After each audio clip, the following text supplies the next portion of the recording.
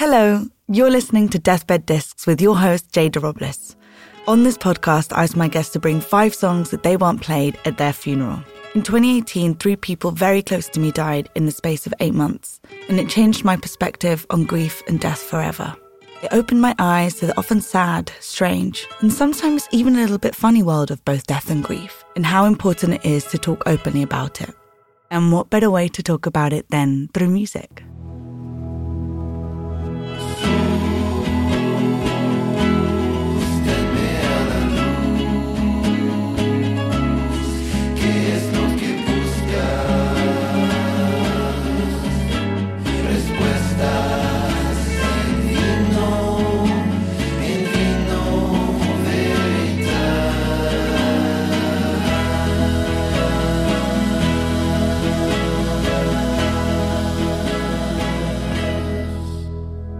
Today I'm joined by Guvna B, author, artist, rapper, sports pundit, and broadcaster.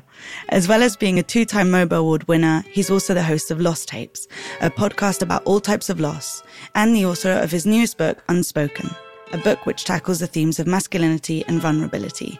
Welcome, Guvna B. What a lovely intro. You ever thought about doing a podcast? Funny you say that. So, to start things off, I always ask my guests this question. Have you ever thought about your funeral before? So I haven't thought about my funeral. Actually, no, I have. So what I thought about is, wouldn't it be amazing if when I died, my mind could still be alive for like 72 hours so that I could read tweets, see my album finally break into the top 10 charts because everyone's thinking, oh, wonder what he sounded like, and just see how people respond to my death. And that's about as far as I've got to thinking about my funeral until you asked me to pick these songs. So many artists from the grave never got to see how famous they became with their art. Exactly. That's as if Picasso realised years later, oh, I've actually become really famous. I know, man. It's mad, isn't it? There was a band, their name escapes me now. They sadly passed away in a car crash on tour in Europe. And then they went like number 1. Violet Beach. Alex, the producer of this podcast, has kindly reminded me in a chat function. And I was like, oh man, they were like slaving away, trying to make it, and then didn't make it until they'd passed. It's so sad. Yeah. On that, do you believe then in an afterlife? Yeah, I think I do. But I always believed in that from young, and it's really weird. But it started with me, and this is going to sound really stupid, but I used to look at like my palms and be amazed that they were the same size. And I was like, I remember being like 5 and thinking, oh man, that's kind of crazy. I think someone created this. And then I've always believed that there was a God that created it and an afterlife and that kind of stuff. But I feel like it was a bit more than, airy fairy. Like, oh my gosh, someone's passed away. They're in heaven. I just really believed it from young. But I don't really have any logic to go with it, unfortunately. It's just my hands are the same size. So wait, so you were looking at both hands and you're like, they're both the same? Yeah, I was like, why isn't one bigger than the other? Or why, does my body just work with these organs? And why is nature so beautiful? And I just think that even if it was like a Big Bang or whatever, I just believe someone created the Big Bang so that it could be all like so beautiful. Just the beauty in the world didn't make sense to me. And so I thought, someone must have created this. So then do you think when we die, sort of our beauty continues? Or do you think we are able to sort of come back as anything? I think we stay alive in 2 ways. My personal opinion is we stay alive within the memories that we leave our loved ones. That's kind of like our legacy here on Earth. So we never really die, because we've made too much of a mark on this earth for it to be like we didn't ever exist. So that's what I believe. And I also believe that God has prepared a place for us. I don't know what it looks like in terms of whether you lose someone and then they go straight to that place, or whether they're in the ground and then God comes back and then we're all in that place. But I just believe there's a place prepared, because I don't believe that we get to experience the highs of life and the lows and the extreme pain, and then that's it. I feel like it ends in beautifulness. Like there's something after. Yeah, man. I think, looking at my dad, I just believed that there had to be, because I got to see him on the day that he passed away. And all I could think was, you're 58 years old and all you did in your life was just work really, really hard. And you didn't really get to enjoy the fruits of your labour. And so I hope that this place is real, so you can finally put your feet up and relax. Yeah. And look over you now. Yeah, exactly. But I don't know what I believe about that. I don't know whether he's looking over me now or whether he's just in the ground and then one day we'll meet. Still trying to work it out. Again. I like the sentiment behind the whole looking over you thing though. It's quite funny because for me, I've started to convince, my mum wasn't a big, I guess, didn't really believe that perhaps we could feel the presence of people who had left us. But just recently, actually, in the kitchen, the lights sort of flicker quite often.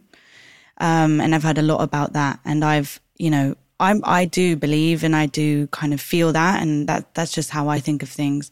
And I've kind of really been convincing my mum and stuff. And then there has been moments where it's been crazy. But anyway, there's been some electrical faults outside the house. And the other day, this electrician came in and he was like, "Excuse me, do your lights work in your house, in your kitchen?" And my mum's like, they're a little bit funny, but don't take them away. It's my dead husband. And she was like, "It gives me great pleasure to feel that that's my husband." And he was like, "Okay." And he kind of just moved. He just took a step back and he probably went home that evening. And he was like, "There's some woman who thinks that her dead husband's in her kitchen because of the flickering lights. I don't know how to tell her." That's so sweet, man. But I almost feel like, whatever works for the person, then kind of go for it if that's your way. I guess for me, 100%. I was raised as a Christian, and then when I was like 15 and 16 and my mum didn't force me to go to church anymore, I was kind of like, well, I'm going to try and work this out for myself, because if it's not for me, then I'll just leave. And then I just working it out, read the Bible, like spoke to a few people, and then I thought, I could get with this. And that kind of started my own journey. And for me, it's always been like a bit of a hope,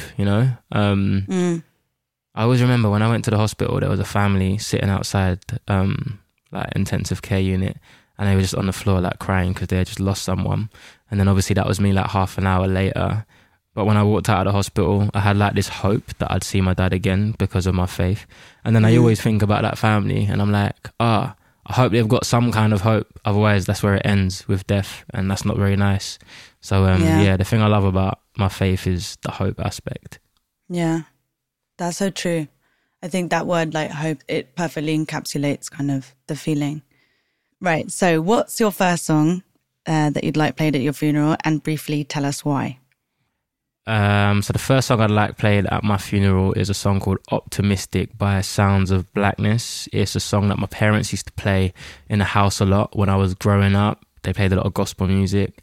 It's very uplifting, and I feel like hopefully I mean a lot to some people in this world, and it would be quite nice for them to cry at my funeral to show me how much I'm meant. And so it's a bit of a narcissistic choice, but it's a bit of a tearjerker, but an uplifting tearjerker, and that's why I like this song. Yeah, we always need a tearjerker. Yeah, man.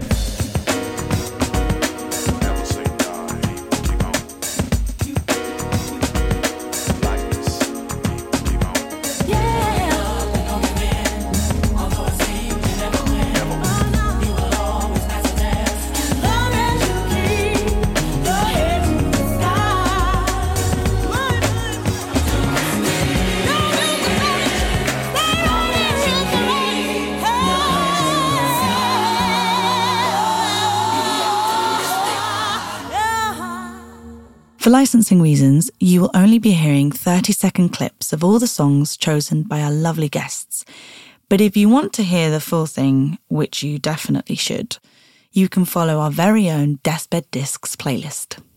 Right, now back to the show. I feel like that was a very uplifting tearjerker, Guvna. Yeah, definitely. I'm just an optimistic person by nature, and obviously that's the title of that song. But I always like to remind people that even on the worst of days, there's still blessings to count. There's still things that we can be grateful for. And obviously funerals are going to be quite emotional, because you're reminded of, you know, how much you mean to people or whatever. But I don't want it to end there. I want it to end in like hope and optimism and, you know, a better tomorrow. And that song, the words mean a lot to me, and obviously they're sentimental as well because I grew up listening to it. On the theme of optimism, do you think you'd like your guests to wear any specific clothes? West Ham home kit? That might be a bit much to ask for though. Just everyone. Yeah, I'm pretty chill. I think culturally, because I'm a first generation Brit and a lot of my family are Ghanaian, black is a colour that we wear to funerals just out of respect. But for me, I don't think I'd be too fussed, to be honest. So I wanted to ask you, actually, I read about you had a turning point on a beach in Newport in California. Yeah. Do you mind just telling me about that? And then my question was going to be, how do you think your relationship with grief has changed since then? Yeah, sure. So, you know, my dad passed away in 2017. He had a short battle with cancer. Didn't know that he had it. And by the time he went to hospital, he only had a few days to live. So he was gone later in the week. And, you know, up until that point, I internalized a lot of grief and trauma in my life. Lost a few people. There was still a bit of distance there, like grandmothers, but she was in Ghana.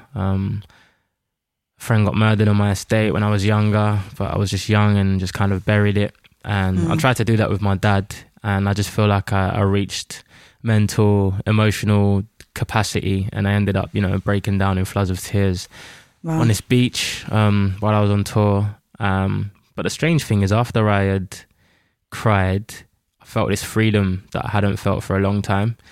And that's when I started to think, that release. And that's when I started to think that maybe it's good for me to sometimes externally process and be vulnerable and let things out. And I guess that was the start of the journey of me kind of reshaping like how I viewed my masculinity, and the fact that actually it's not that brave for me personally to go to the gym, but it is quite brave to tell my best mate that I'm struggling with life and being quite vulnerable. So just like redefining what I looked as strong. I think embracing your weakness is a very strong thing to do. So yeah, that's why that's why that breakdown was hard, but very much needed for me. It's really interesting to hear you say that, and I'm really keen to get your thoughts on that, because I think in my own experience with my stepfather, having seen a man as well, and like it was very difficult for him to come to terms with his illness. We didn't talk about it. It was like a massive elephant in the room. So it's really good to see, like, you know, someone like you opening up those conversations around that and like doing that work. And I wonder, I know it's really difficult to solve, I guess. It's not an overnight thing. It's going to take a long time. But why do you think men find it so difficult to open up or to be vulnerable? Yeah, I mean, I think there's different root causes. Just because I've spoken to men that grew up like working class on a council estate and still struggle, and I've spoken to guys that went private school and come from loads of money and struggle. But I think society maybe puts pressure, you know, subconsciously on guys to stiff up a lip, be strong, never cry, got to work really hard, and just be a man up, all those kind of things. And so we maybe feel like if we're vulnerable or honest or embrace our weaknesses, that it means that we're no longer a man. And, you know, there's a pride with, you know, oh, you're such a strong man, you're such a great man. There's a pride that comes with that. And I think maybe anything that might show other people that we are weak or not a strong guy, we maybe want to hide that. And so maybe that's why people don't speak up. And also, it's not a lot of men speak up, and so no one wants to be the first. I don't know, like when I walk in a room full of my mates and I ask someone, how you doing today? And they say, fine. Everyone else kind of follows suit. Yeah. That kind of sets the precedent. But if I walk in a room and the first person says, yeah, I'm good, but actually it's really hard at home at the moment, everyone else feels like they can be more honest and vulnerable. So sometimes, you know, you need that person to go first and to be brave and set that precedent. I guess that's why group therapy works so well. Definitely, man. And asking the right questions, or questions that encourage people to open up, you know, like rather than how are you? Yeah. Because all you can really say off that is like, I'm cool. There's nowhere to really go. Maybe like on a scale of 1 to 10, how you doing today? And then, I'm a 6. Why are you a 6? Because, you know, X, Y, Z. So. Yeah. And I think that's also so important for the topic of grief, because, you know, it fluctuates so much, and you can be one day where you can feel fine, and then the next day you just feel really low, and then so forth. It really ebbs and flows. And I think the scale is always a good one for that, especially for grief. Yeah, 100%. I was trying to think of something really clever to say, but you said it all. I think what you've said so far is very clever. So, Guvna, tell us what your second song is and why. So my second song is my all-time favorite song. It's called Battle. I feel like that's a big statement. Big statement. There's a lot of songs out there. It's called Battle by Wookie and Lane. I actually sampled this, but the original version is much better than my sample, and it's actually quite uplifting. But I initially liked it in my teenage years because of the beat. I loved UK garage, and this is a UK garage song. But then I delved into the lyrics, and I was like, oh, this is actually really cool. So that's why it's there, because my friends all know it's my favorite song, and it's a good tune.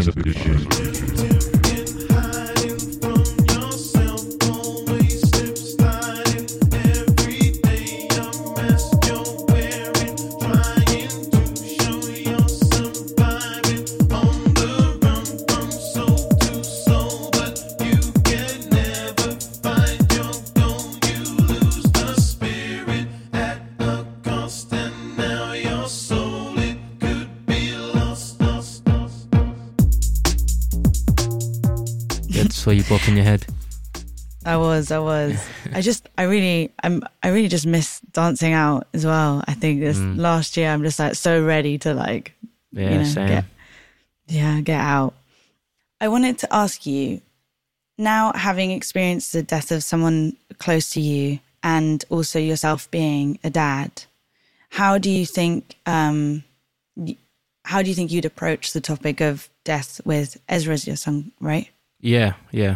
Have you thought about how you'll approach the topic of death with your son and help him to perhaps embrace his own vulnerability from a younger age?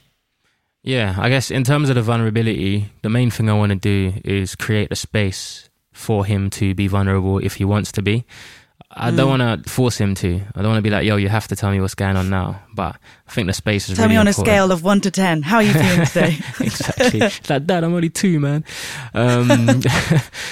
But, I didn't grow up in a family, though they loved me, I didn't grow up in a family that sat around a table together and had dinner at 7:30 p.m. or whatever. We just kind of went to the kitchen, got our own dinner. I took it to my room. My mum was in the living room, all that kind of stuff. But I think I want to do that with Ezra, just so that there's a space for him to talk if he wants. And some days, on a Monday and a Tuesday, he might have nothing to say. But on a Thursday, he might be, oh, actually, Dad, this happened today and it made me feel like this.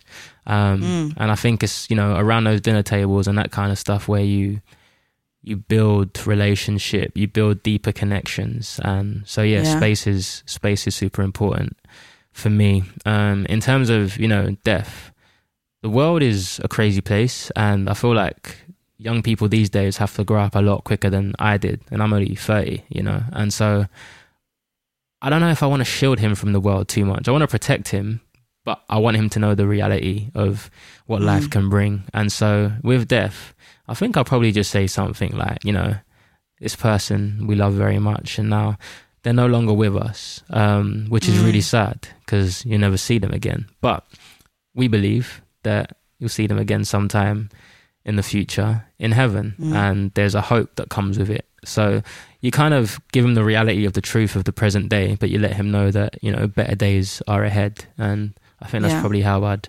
approach it. I think it comes up a lot about how we live in a society in which we often sort of shield the topic of death from kids for fear of it being too scary, and I think it's good to kind of face it head on, and just, admit and be honest and just say, it's sad, but it's also, we have to celebrate who they are. Yeah, 100. And I think as a parent, I've got a responsibility to prepare him for pain.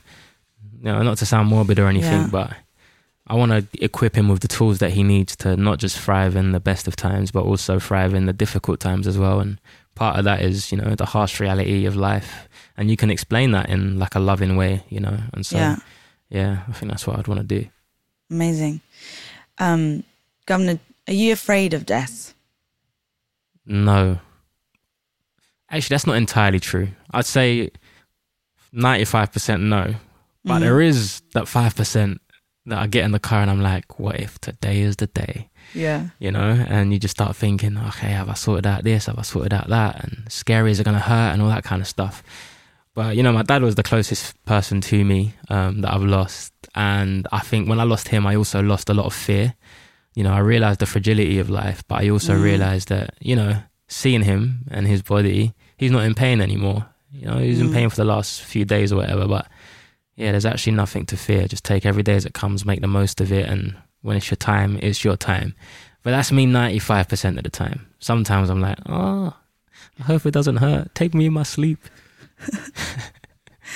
Yeah, I mean, that happens to me when I get on a plane almost all the time. Every time I get on a plane, do you ever look around though? Because I'm like, if there's someone that when you get on a plane, because like, if there's someone like semi-famous on this plane, it's probably not going to crash because famous person's not meant to die today, so I'll be all right. You know what I mean? Like if you got on a plane with like, I don't know, the Queen, that plane's probably not going to crash. You know what I mean? Yeah. I mean, although actually the other day I was watching this interview, apparently Leonardo DiCaprio was on a plane once and like one of the engines burst. So who knows? Maybe not. But maybe when I get on a plane now, I'm just going to go up to the hostess and be like, do you know who I am? And just hope that she relays that to the pilot. Yeah. Drive really carefully. Yeah. We've got Jade on the plane. Okay. No crashes today. So what is your next song? And please tell us why. My next song is called Farther Stretch by the Sunday Service Choir, which is actually, you know, run by Kanye West. And Kanye actually had an original version of this song on his album. I'm a massive Kanye West fan, by the way. As am I. But yeah, the original is on his second to last album, but it's very explicit. And my mum's coming to my funeral, and so she'd tell me off if any of the songs had swear words.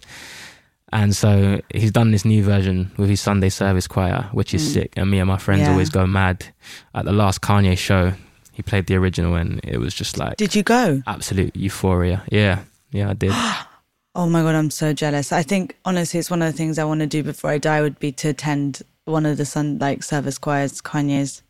I keep putting his live session when he plays his album. There's like a YouTube live version of him playing it. I've honestly put that video on repeat so many times. It's so good. It like, honestly, I like cry. It's so good. Yeah, man. So yeah, this is definitely one of my... It's a good funeral song as well. Because when it plays, I imagine like God welcoming me into heaven. Yeah. That's the vibe I get.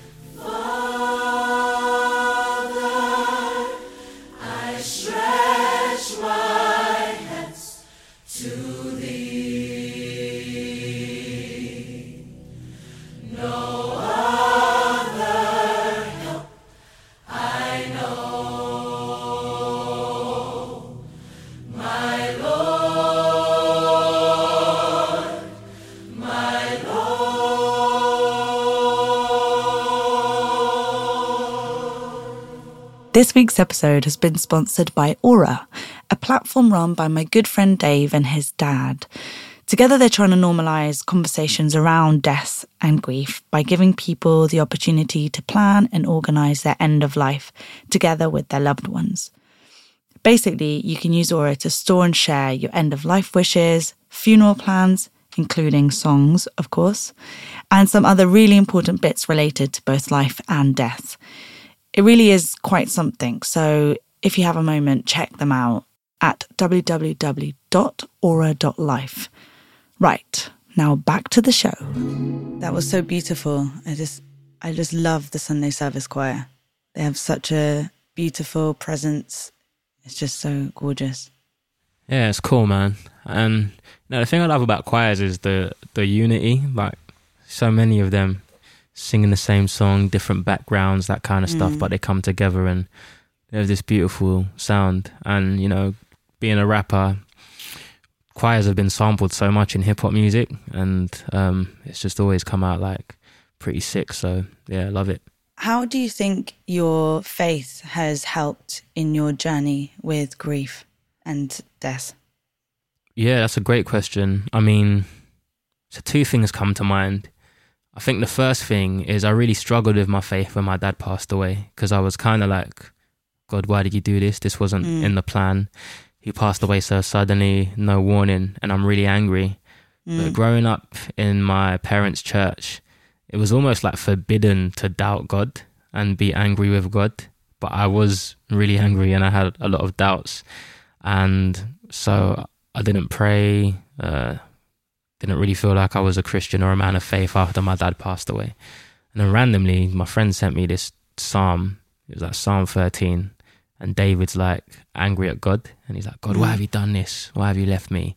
And then I felt like that gave me permission to not pray all these like airy-fairy prayers, but actually start saying, God, I'm angry with you and all that kind of stuff. And why have you taken my dad? And it just gave me a bit more of a realer faith. And I didn't feel like it was airy-fairy anymore and didn't feel like fake. It just felt like, all right, cool, fair enough.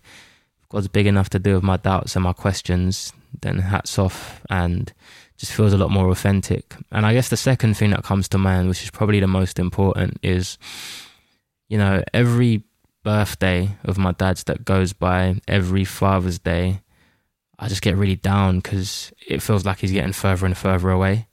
But with my faith, it just helps me to change my perspective and makes me think, if I believe in heaven, then actually every year that goes by, I'm actually getting closer and closer to seeing him again.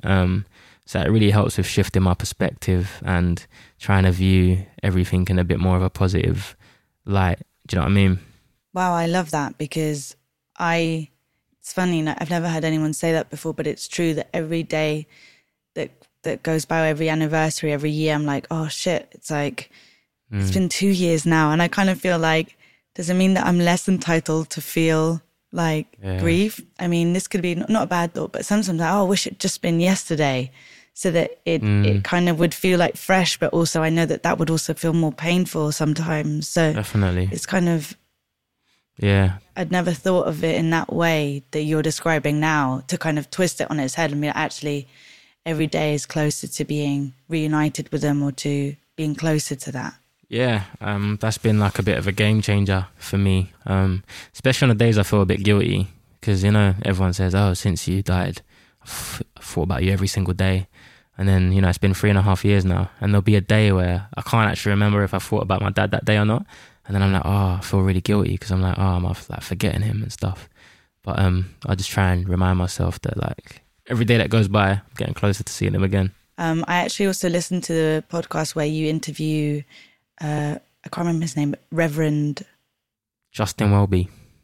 Yes, and then you were talking, he had a very extremely tragic story about the death of his daughter, but he said something really lovely as well about kind of anniversaries, just on the topic of anniversaries, how like often we feel like, they kind of creep up on us those days, or when, and it's like about embracing those days and actually catching up with those days before they creep up on you. And again, that really made me think of that, because it was always, oh shit, this is coming up, or got to, but now it's like changing the mind shift and being like, no, like let's go into it head first and celebrate it. For sure, man, for sure. That's a really nice episode too, by the way. I enjoyed that. Thank you. It's so encouraging. Been doing my research. Been doing it. So what is your fourth song, and please tell us why? So my fourth song is a recent favourite. I was actually going to go for a song by one of my favourite rappers called Kano, called P's and Q's, but it's not very funeral friendly, so I decided to go for something a bit more safe. This is a song called... Yeah, exactly.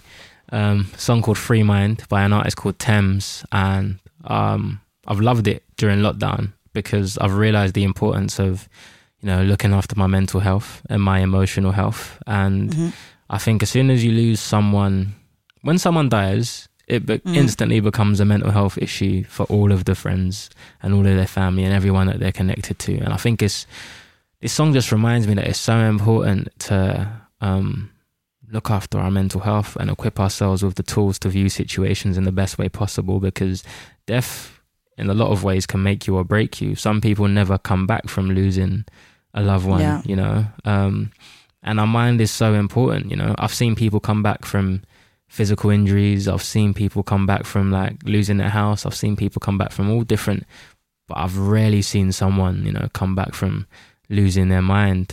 It's a very dangerous thing. And so this song reminds me to try and protect my mental health, and hopefully it will remind my friends when they hear this at my funeral, because the good thing about this podcast is no one can choose their own music for my funeral, because I've said it all now. But yeah. Gonna have to tell all your family now. Yeah, everyone listen. I said 5 a.m, I wake up to 5 for my yearnings. The fear in my mind is a warning. Pray to the one you're relying. And behind my mind it runs all these thoughts of trouble me. Fighting to give up my pain, fighting to be on my lane. I really need time now. I need to free mind now. I need to free my mind now. I feel like there's such a kind of running theme throughout your song so far of just like really good music and just kind of like very optimistic. There's got like an optimistic vibe, kind of a hopeful vibe, which is which is exactly what we want to hear. Yeah, 100%. I think I just naturally lean towards that way of life. Don't know why, I've just always been quite an optimistic person, and I'm always like, can't end on a bad day. We've always got to look forward and, look around and think, what can we be grateful for and what can help shift our perspective? Gratitude. So I know that both your parents are Ghanaian. How do you think there's a difference in how they would have approached death and grief, or if that would have been spoken about compared to the way you were brought up in East London? Yeah, I guess on a cultural level, death is very much something that the family experience together, and Ghanaians never want anyone to feel like they're alone. So like, for example, on the day that my dad died, probably about 70 people, like family members, cousins, that kind of stuff, came to my house that day. And I think, my wife's English, and she was almost a bit overwhelmed. And to be fair, I was too. But I think that's better for my mum. That was better for my mum than being on her own. Do you know what I mean? And it's the support. A way of, the support's important. And she always says, like, it takes a village, to raise a child. But also in death, you got to know that you're not on your own. And so that's the Ghanaian way of doing things. And it does become quite overwhelming, because, like, everyone that comes in, you got to explain what happened and that kind of stuff. But when someone dies, first couple of weeks, everyone's checking in on you. And then it's like the world just like carries on as normal. Yeah. And you're like, well, hang on a minute. I'm still like super struggling. Where's everyone gone? And so that's what I do love about the Ghanaian culture. Everyone's in it together. But the thing that can be quite damaging is, I think, it's that thing of we got to get on with it quickly. And because of the faith aspect, you're like, everything has to be okay. Don't worry, God's in control. Like, things will get back to normal soon. And they can almost rush through the grief process. So I've tried my hardest, me and my family, to just take it easy every day as it comes. Don't rush it. Just feel all the things. Some days we wake up and we feel great. Other days it just hits us like a train. But it's all good. It's part of the process, Yeah, it's so true, actually. Like, when just in the experience with my stepdad, like, for like 3 weeks we had like carers in and people in and out of the house, and suddenly, and then suddenly like that all stops. And then you're kind of left in silence, and you're like, oh, and then people check in on you at the beginning, but then they kind of don't. And I think this has been coming up quite a bit, actually, the importance of community and like having people around you, because, you know, it is difficult to go it alone. And it's good that your mum was able to have the support of, you know, her family and her friends around her. And it's so important at a time like when there's a death and a loss. Yeah, 100%.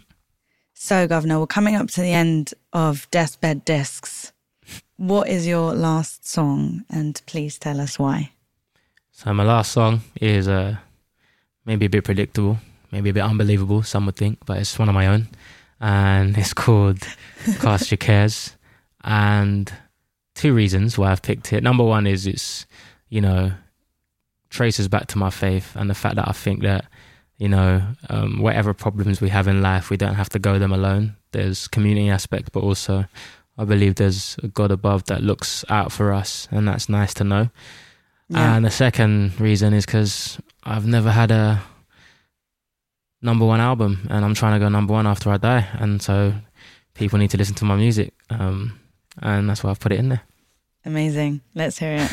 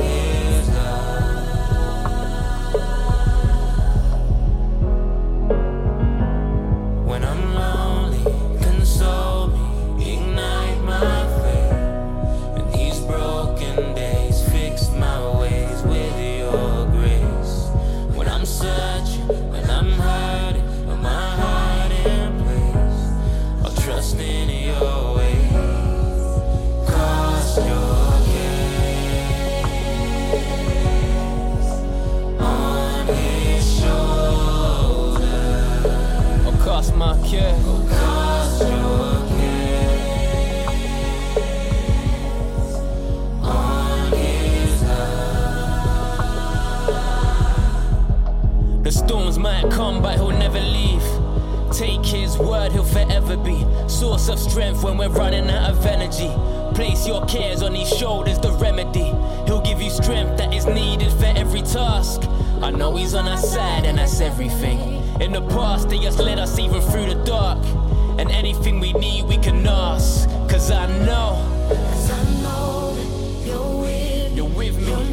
You're near me. You're for me. I know that you're listening. And lead. And love. I pray that you'll hear me. And free me. And carry. I know that you're with me. You're near me. And you're for me. And my weakness, my trust, when it's darkest and it's hardest, and I'm lonely, console me. I'm searching, and I'm hurting. Oh, I know you're with me. You're near me. You're for me, Lord. So I'll cast my care. I will cast my care on the shoulders, on the shoulders.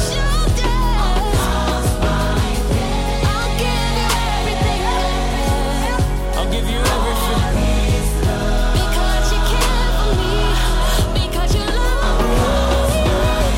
I will rest on my cares on his shoulders.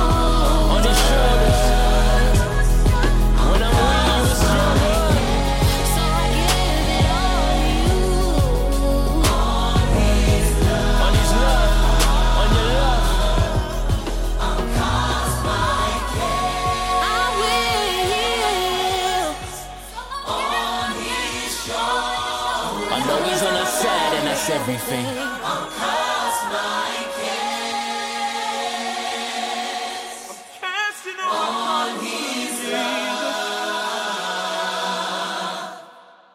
I think that's a great song to have at your funeral, Governor. Thank you. Do you think we'll go number one? We'll make sure it does. I'll make sure it does. Okay? Cool. Thank you, man. Appreciate that. We're coming to the end of Deathbed Discs, and I really enjoyed this podcast a lot. I really enjoyed talking to you, and I actually have so many more questions that I would love to ask you, but there is one last question which I like to ask all my guests, which I think is quite fitting after the last song. But how would you like to be remembered? Oh, what a great question. I guess I would like to be remembered as someone that cared about people, because I think, you can buy people gifts, share great experiences, and that stuff's all great. But I think people just never forget someone that cared about them and someone that they could trust and someone that was a good friend. So yeah, just someone that cared about people, someone that was a good husband, a good dad, a good friend. That would be nice. Governor, it's been an absolute pleasure to chat to you and to listen to your songs, and I'm immensely happy that we got to share this time. So thank you for coming on Deathbed Discs. Oh, that's so sweet. Thank you. Thanks for having me. Really appreciate it, man. Big love. Big love.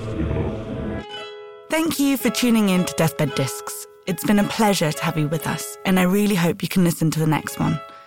If you'd like to write in about anything that we've talked about on the show, or even want to send us your own song choices, you can email us at deathbeddiscs@gmail.com or find us on Instagram @deathbeddiscs. This show has been produced by Audio Commune and sponsored by Aura.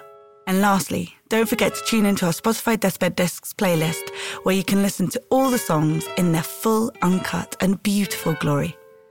Until next time, take care and see you soon.